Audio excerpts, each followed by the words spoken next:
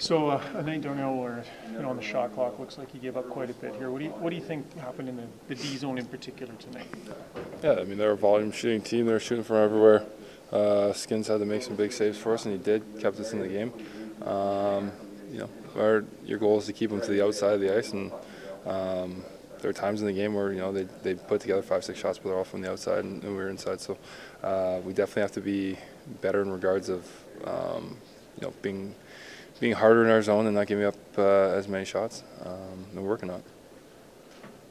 Darnell, you're an emotional guy and an emotional player at times. Does your team, like, you come out in the second and third, and you guys have had great starts in those periods, but you haven't been able to do that from the start of the game. Now it's like 25 games in. That's been a trend. Is it too easy to just say get a big hit or get guys into the game? What has to change for you guys to bring your second and third period starts to the first period? We just got to play. I mean, we come in here, we talk about it every day. We sit here after the game, talk about it over and over and over again. We just got to play. And we're working at it. And I think, obviously, you want to have good starts each and every night, but it's not, we're sitting here and it's a part of our game, almost over a quarter of a way through a season that we need to continue to clean up. But the more we just talk away and pester at it, we just need to show up and play and relax, put our ears back, and come on the attack, not so much thinking about it.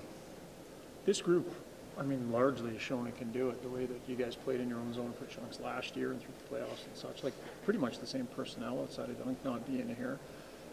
So is there maybe some promise in that? But you also at the same time you seem like you're a little ways away from that. Yeah, I mean, this group knows how to defend.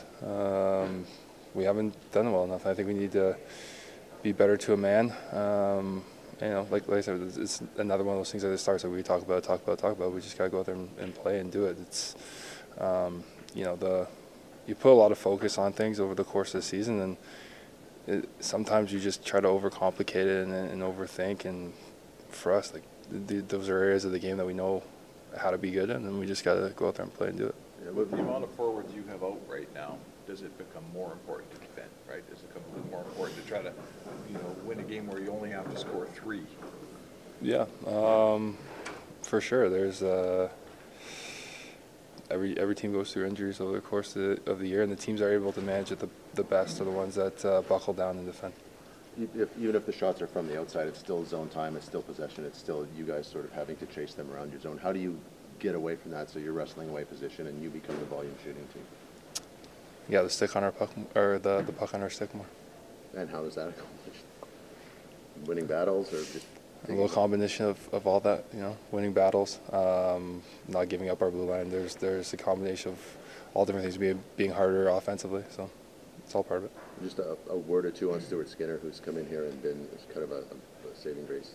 Yeah, he's been unbelievable for us, and we need to reciprocate the effort back for him and not make him have to face 35 to 50 a night. Hi, it's Shauna, and I might be a bad parent because my kids think French fries are vegetables. Hey, it's Ryan, and I might be a bad parent because I went out for wings when my wife was in the hospital after giving birth. Johnny here. I might be a bad parent because in my house, the tooth fairy gives pocket change. But we're not alone. Len emailed us and said his 6-year-old daughter's Tarzan moment going from love seat to lazy boy by curtains made him more proud than any dance recital. And Andy left his 2-year-old at the rink. All right, guys, I'm sure we're not alone. Like Andy's kid.